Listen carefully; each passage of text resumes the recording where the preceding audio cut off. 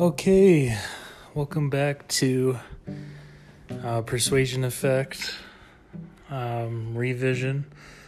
I am going to be, I'm just going to start right now.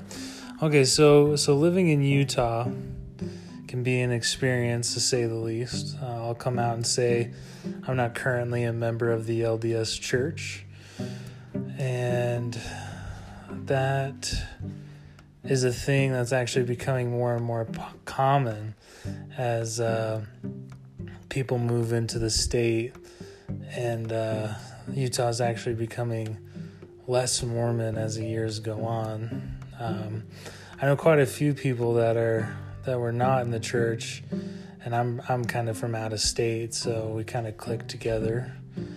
As a non-LDS member, it's pretty easy to feel like you're missing out on the fun. I was only in Utah for middle school, but I remember being ostracized for not being Mormon. I was kind of lonely, but I was a military brat, so I was perpetually the made kid, or the new kid. One of the prevailing opinions from other non-LDS members here is that the LDS Church kind of controls everything. Like it's like some kind of Illuminati-esque style organization preventing anything progressive from happening in the state. And, with the recent outing that of like $100 billion treasure cove that the LDS Church is quietly amassed, it's kind of easy to believe that whole, thing, according to the Washington Post, and even like reading the actual letter to the IRS whistleblower. But doing projects for this class, or like reading different articles over this semester is really kind of grayed me out. On one hand, yes, the church did run the state, but that's also due to the state not only being founded by the LDS Church, but the members of the LDS Church comprised the majority of the voting population until as late as 2014, when I was still at 55% Mormon in the state. So the state government was doing its job in serving the people who lived in the state. And yes, when the church makes its declaration of which side it's on for any kind of issue, that does have a profound effect. But you can really say that the church kind of controlled everything before the 70s for any state. The U.S. was colonized by the Puritans. These guys were way too strict for Europe. Europe wasn't strict enough for them, so they came over and founded its roots. So the U.S. as a whole has a roots of being founded because of a church, right? But I was actually going to go and point out a couple times when prominent members of the LDS Church passed bills that would have opposed the church's stance, right? So let's just start with the abolition of the prohibition, or the repeal of the 19th Amendment. There's even a Deseret News article, came out in 95. Utah's 1933 convention sealed prohibition's doom, right? So 1933, Utah's prominent LDS member delegate S.R. Thurman went against the church's stance on the prohibition and repealed it.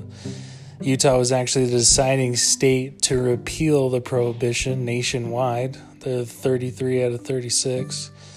And according to the Salt Lake Tribune article, came out in 2008, the London Evening News read that the prohibition is dead, Mormons killed it, happy days are here again. And that was against the church's stance. The church didn't want to repeal the prohibition. I believe they repealed it because the violence, the gang violence that was happening was actually worse. It didn't necessarily happen in Utah, but they didn't want that to happen in Utah to begin with.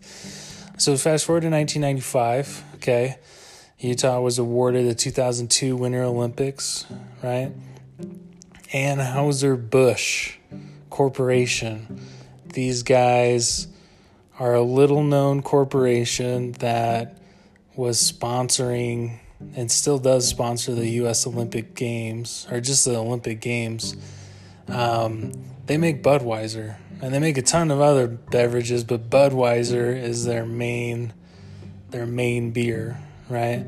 So they followed a lawsuit against the state of Utah in 96, and they were saying it's unconstitutional to have harsh punishment for advertising alcohol. And according to the Institute of Alcohol Studies, Utah was held financial hostage by them, especially since Anheuser-Busch stated that the outcome of that lawsuit will also impact whether Anheuser-Busch would sponsor the Winter Olympics or not. Okay, so this was the cause of Utah to liberate some alcohol laws in 1996. 2001, Mitt Romney, I'm sure you heard of this guy. At the time, he was the president of the Salt Lake Olympic Committee. He actually gave his full support to Anheuser-Busch Corporation, even after being declared a teetotaler, which that means someone that never drinks alcohol. And this was after serious concerns were expressed by the Utah's Alcohol Policy Coalition about being concerned with that partnership, and they filed that complaint in 2001.